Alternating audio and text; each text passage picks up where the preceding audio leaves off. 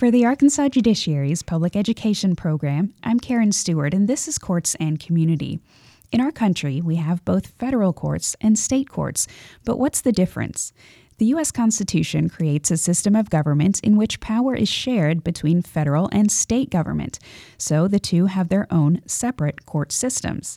Many laws that affect our daily lives are passed by state government, so state courts handle these types of cases, like traffic violations, broken contracts, robberies or murders, and family disagreements. More than 90% of all legal disputes take place in state court. Meanwhile, federal courts decide disagreements between citizens of different states, cases in which the United States is a party, and cases involving specific federal laws.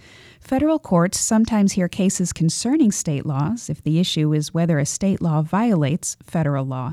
For Courts and Community, I'm Karen Stewart.